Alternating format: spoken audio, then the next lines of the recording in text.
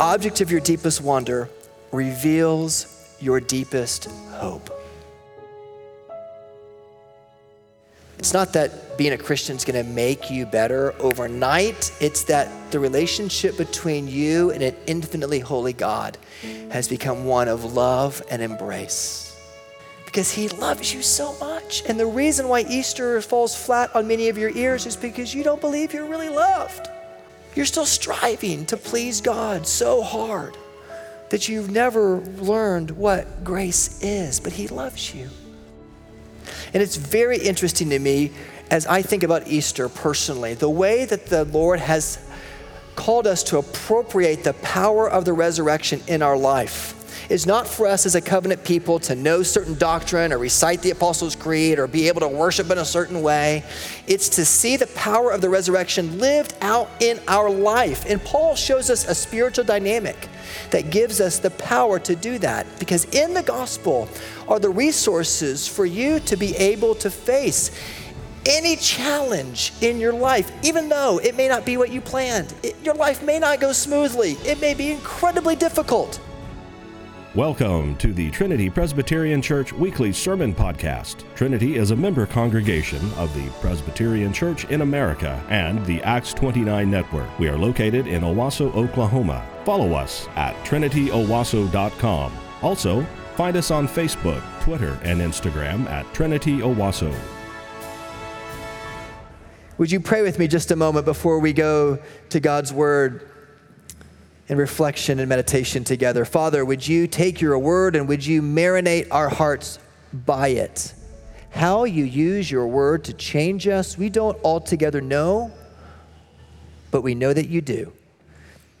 And you command us to give attention to your word. And so, oh Lord, would you open our hearts, even this morning, to believe, to remove the distractions, and to help us meet with you. We ask these things in Jesus' name. Amen. If you have Bibles, please open to Luke chapter 24. Luke, in his gospel, is writing as a reporter, as a historian, who is trying to help a young man whose name is Theophilus, who doubted the truths that he heard about this person named Jesus.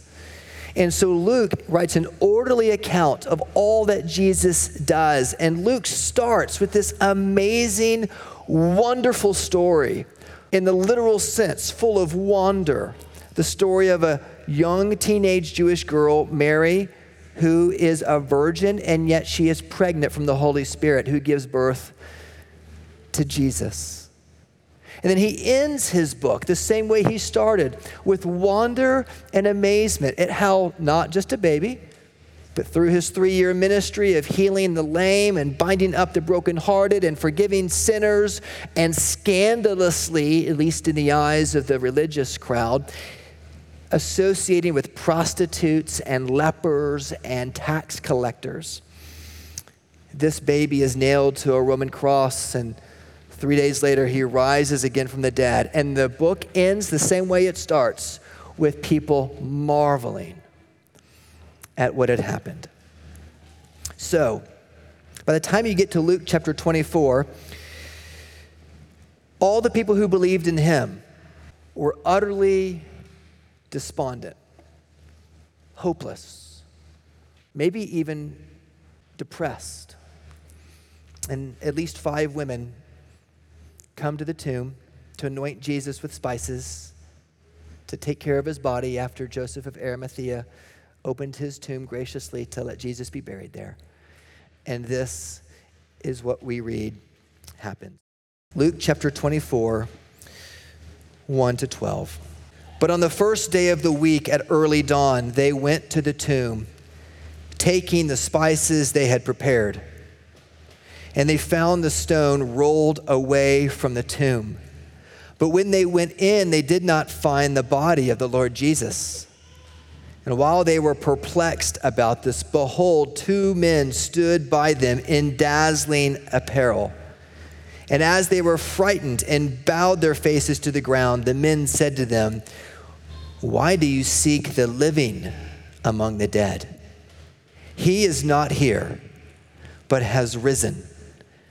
Remember how he told you while he was still in Galilee that the Son of Man must be delivered into the hands of sinful men and be crucified, and on the third day rise. And they remembered his words.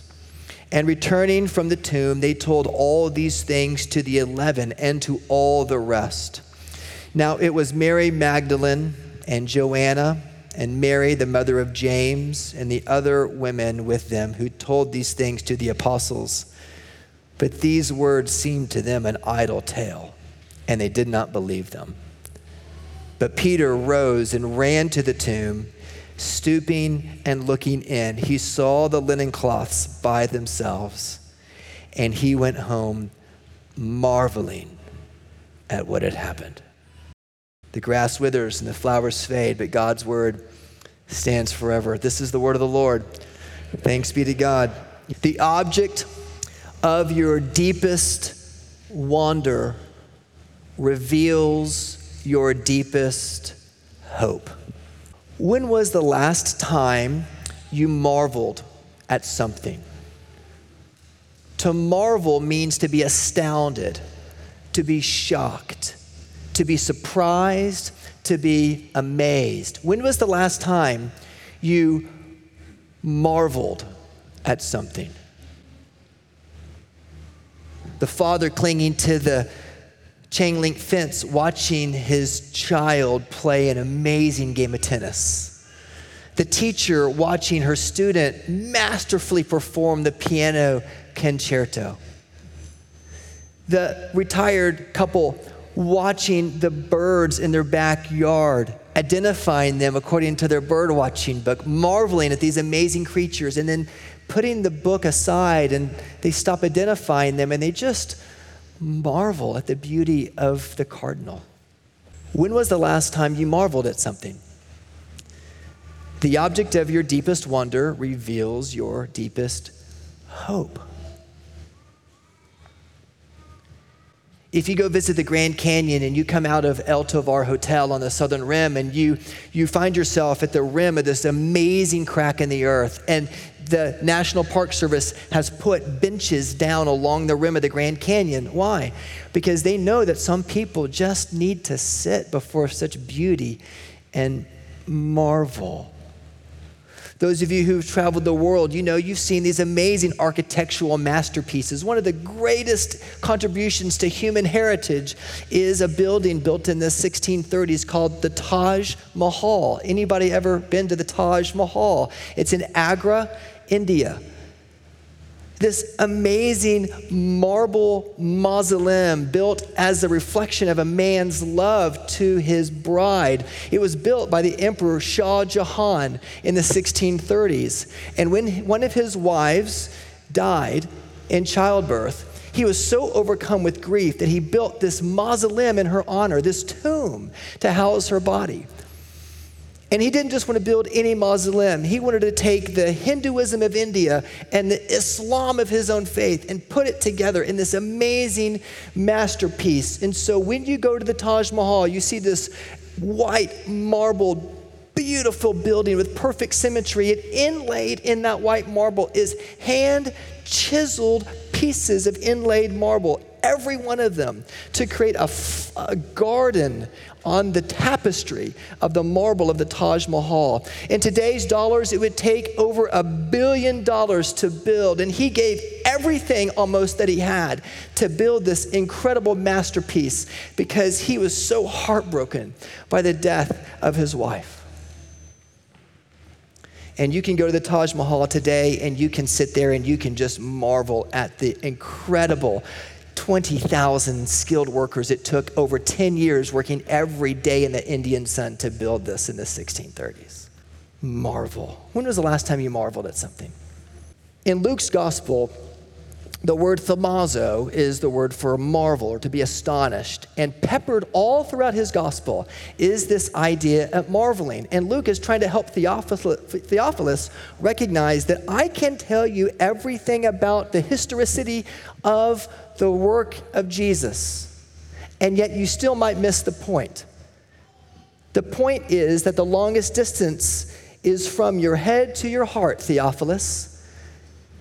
and many of men have died somewhere in between. And so he peppers his book with this notion of marveling. For example, in Luke chapter 2, when Simeon waited for the consolation of Israel, and Mary and Joseph bring Jesus to the temple to present him there, Simeon sees them in the temple complex, and he takes up Jesus in his arms, and he blesses Jesus, and he blesses his parents. And his parents, it says, Luke says, and his father and mother marveled at what Simeon said about him. When Jesus first teaches in the temple, he picks up the scroll of Isaiah, and he reads from Isaiah chapter 61. And all spoke well of him, and they marveled at the gracious words that were coming out of Jesus' mouth.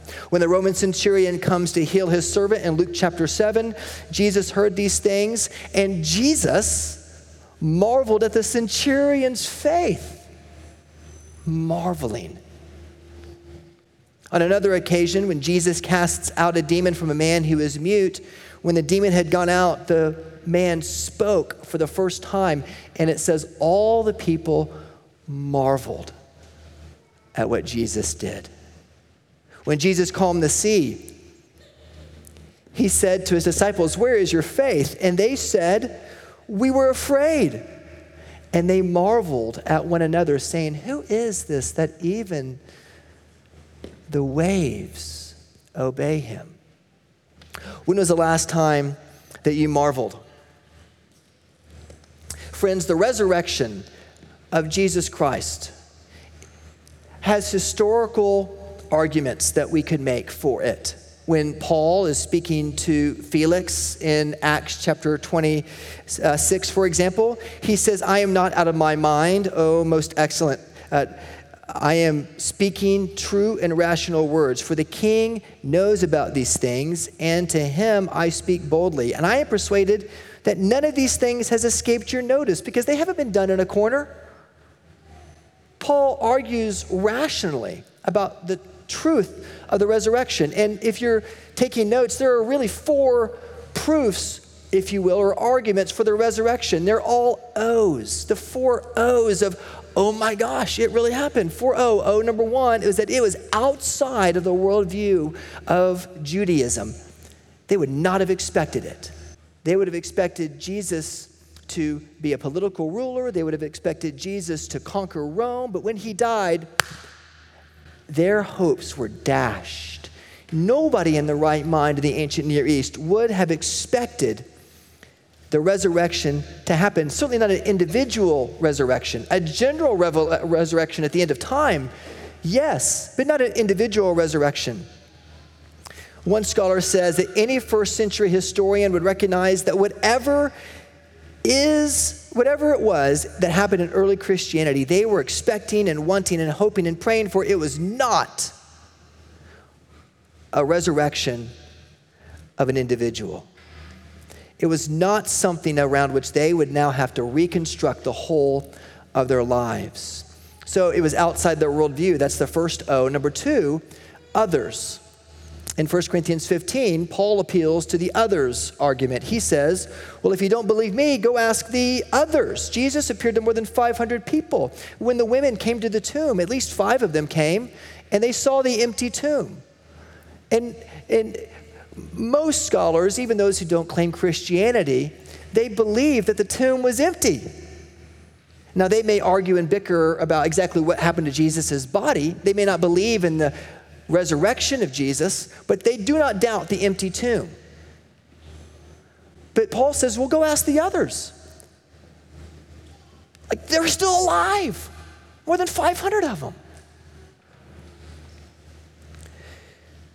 Peter Williams gives the list of who Jesus appeared to. The resurrected Jesus appeared in Judea and in Galilee, in town and in countryside, indoors and outdoors, in the morning and in the evening, by prior appointment and without appointment, close and distant, on a hill and by a lake, to groups of men and groups of women, to individuals and groups of up to 500, sitting, standing, walking, eating. Interestingly, always talking. Many are explicitly close-up encounters involving conversations. It is hard to imagine this pattern of appearances recorded in the Gospels and Christian letters without there having been multiple individuals who claim to have seen Jesus risen from the dead, because he had risen from the dead. Some people will say, well, listen, maybe they made it up. Women's testimony weren't even allowed in a court of law back then. Well, true, but if you were writing the story yourself, you certainly wouldn't say that the first people to see the resurrection or the first people to see the accident were a group of second graders who were like really high on like sugar and were really giddy. Like you might doubt that. And I don't know how to draw the analogy of the paternalistic, kind of gross inequality of men and women back then. It's hard to find a good analogy for it. But if you were writing that story, you would not have written in the ancient Near East that women found his tomb empty first, unless, of course, it happened. It was outside their worldview. Second, others saw it. Third, the oddity of the risen Jesus. It was odd. People would have expected, as Daniel describes, the resurrection at the end of time shining like the brightness of heaven. And in 1 Samuel 28, King Saul sees a ghost of the dead prophet Samuel who appears as a ghostly figure. And so certainly, if the gospel writers wanted to make up a story about a resurrected Messiah, he would come blazing in light. Instead, he comes so normal. Mary Magdalene has a conversation with the gardener, and she doesn't realize it's Jesus. Even his disciples didn't realize it was Jesus until they do. It's a little bit like if you've ever gone back to a high school reunion and you're in your 50s or 60s and you haven't seen one of your close teenage friends in years, and you see them for the first time and you're like, Chad! Like he's the same but different. And Jesus was the same, but it was very odd. He's not shining in brightness. He's odd, he's ordinary. He's there. So, it was outside their worldview. Others saw him, the oddity of Jesus' resurrection. And fourth, the officers in the early church never debate the truth of the resurrection. Never. They can go after some other issues, circumcision, and should we circumcise Gentiles now who've come to Christ? But they never debate the resurrection. In fact, Paul uses the resurrection as the argument that he makes almost in every gospel presentation, the basis of his hope and of his faith. In Acts chapter 26, as I mentioned, Paul says, I am not out of my mind. I'm speaking with true and rational words. But the problem is you can know all four of those arguments and still miss the gospel. Because the object of your deepest wonder reveals your deepest hope.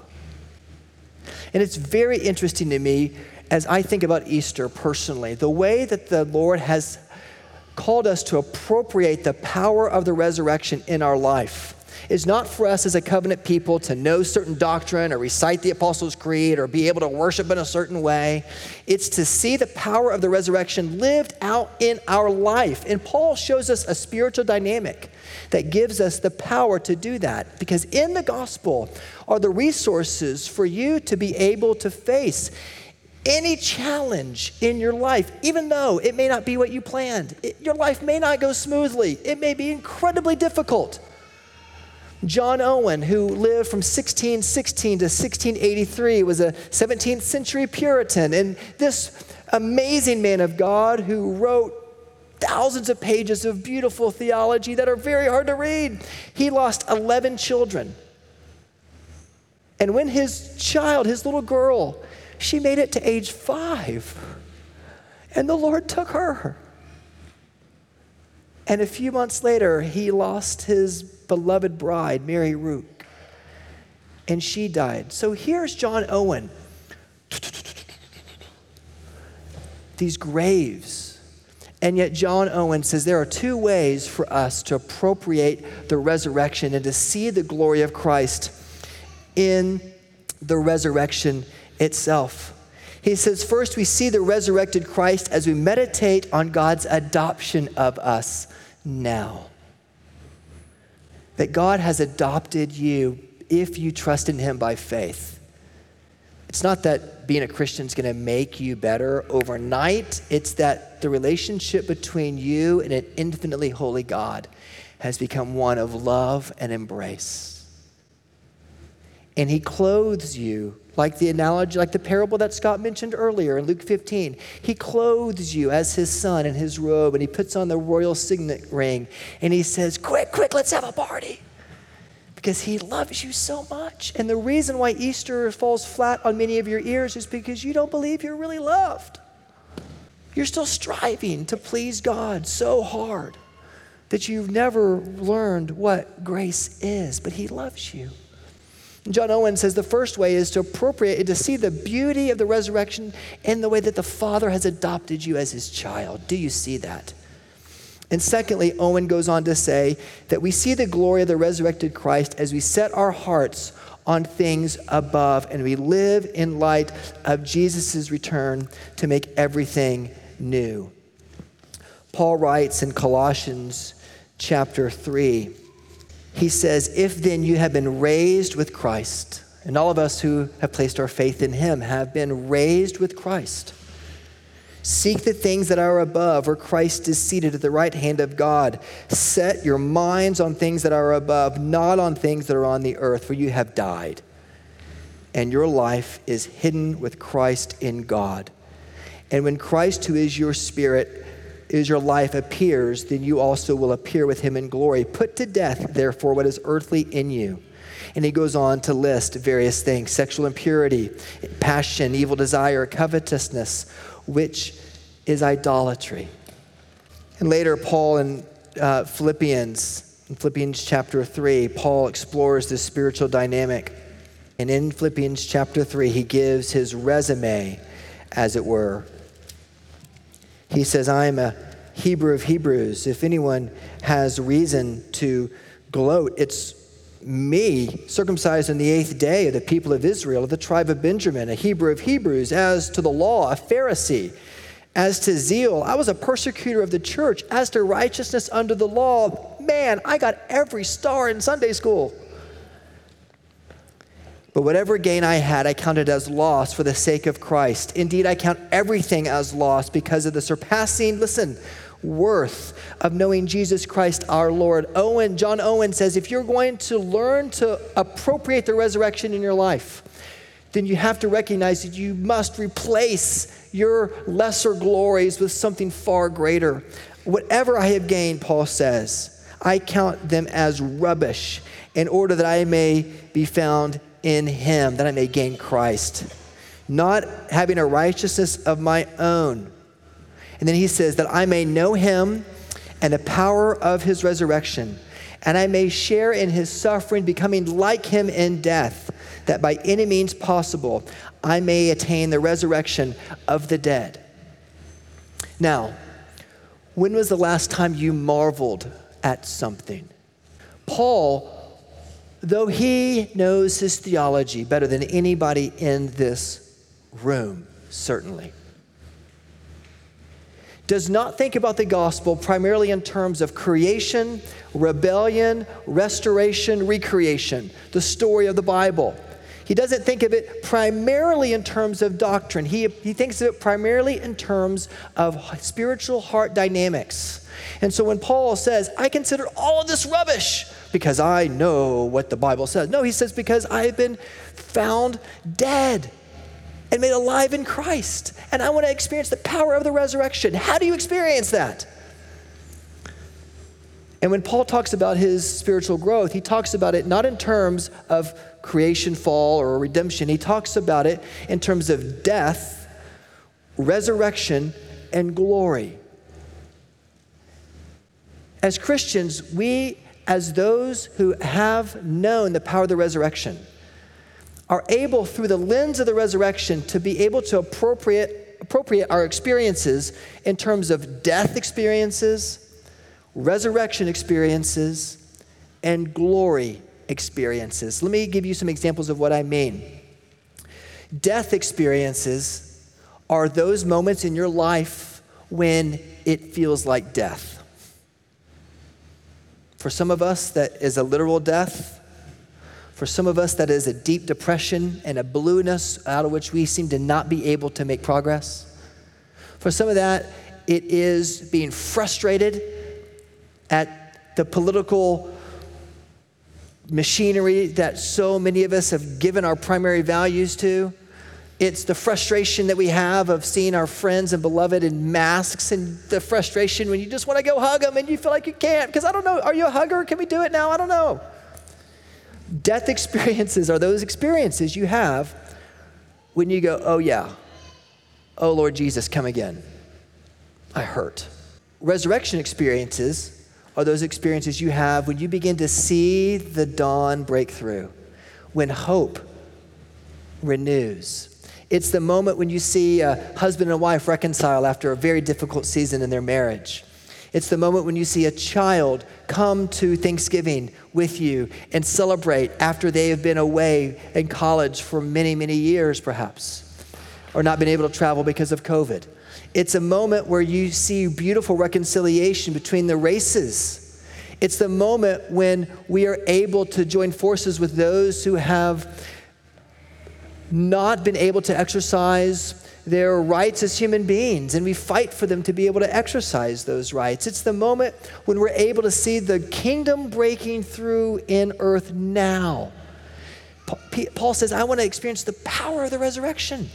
Yes, it was deeply, deeply personal, but it was a way that he was able to say, I want to be the hands and feet of Jesus by bringing his kingdom to bear now, putting to death the deeds of the body, loving those that are hard to love, opening our arms to those for reconciliation, forgiving the one that was very difficult to forgive.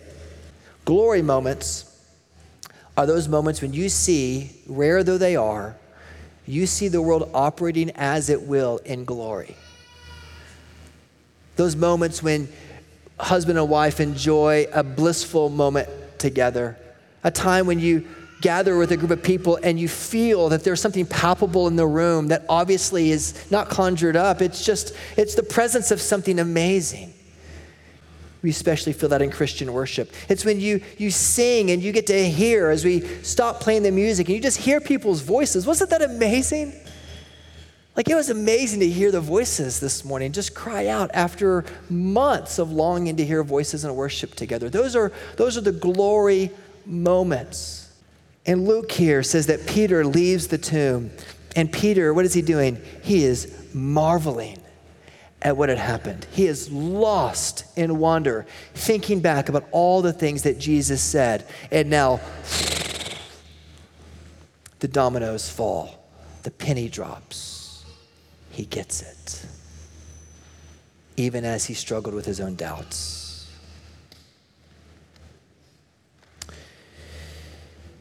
The hope of the resurrection is firm because of the historical reality of the empty tomb and Jesus' resurrection. But your deepest wonder reveals your deepest hope. And if your hope is in something other than the resurrected Lord Christ, you will find yourself like Shah Jahan, the emperor who built the Taj Mahal, who after he spent this enormous amount of his wealth to build this amazing tomb at which he could marvel and think about the beauty of his bride, when his son came to power, imprisoned him in the Agra fort down the river from the Taj Mahal and put him with lattice work protecting him, sandstone lattice work protecting him from ever escaping.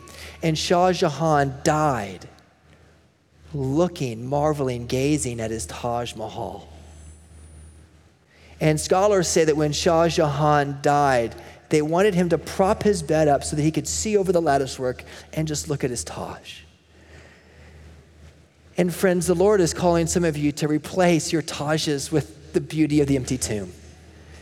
He is saying that your deepest wonder is reveals your deepest hope. And if it's anything that we create, if it's anything that we hope for, it must be found firm. And the empty tomb, which would have been outside of the worldview, which others saw, which was very odd indeed, and which the officials in the early church never debated. That empty tomb is the power to renew the entirety of human ethics and help us, you, not the person next to you, but you, lead in love toward the world because you have been empowered with the power of the resurrection through your adoption in the Lord Jesus Christ. Amen? Some of you need that today. Would you open your heart and say, "Oh, Father, show me the truth of the resurrection and help me to recognize that I am a sinner and that I need to be reconciled with you. Jesus, thank you that you died on the cross for me and that you rose again, that you might allow me to be able to walk in the power of the resurrection and be adopted by my Father who is in heaven." The resurrection is the basis for human ethics. That's the reason why it's worth marveling at. And faith in the resurrection certainly doesn't promise that all will go smoothly, but it does give us the resource, the sure resource, that we can and we will be able to handle whatever God in his providence sends our way for his glory. And that is something no other institution which we hope can provide, because it is found in the resurrected Savior who comes to you just like he did to his disciples, and he says, "Touch my scars, touch my side, examine it, see if it's true." And he is here with us, even now, beckoning us to believe afresh in him. Would you pray with me? Father, we pray that you would help us as your people to recognize and know that the resurrection is not merely something historical that we ought to believe in, though it is. It is a power that you intend to use to change us. And so, Father, we pray that you would change us by the power of the resurrection on this Easter morning. As we celebrate with family and friends, Lord, may we not rush too quickly to the fellowship of our own family even until we rush to the cross and our fellowship with you. Open the eyes of the blind. Help those who doubt to receive the Lord's table and to take, even amidst their questions, to draw near to you as you come to us, resurrected, in power, enthroned forever. And we long for the day when you will return, when we too shall be resurrected with you in the coming kingdom. We thank you for your presence with us, to strengthen us until that great day, and to be your hands and feet in the world. We pray all these things in Jesus' name. Amen.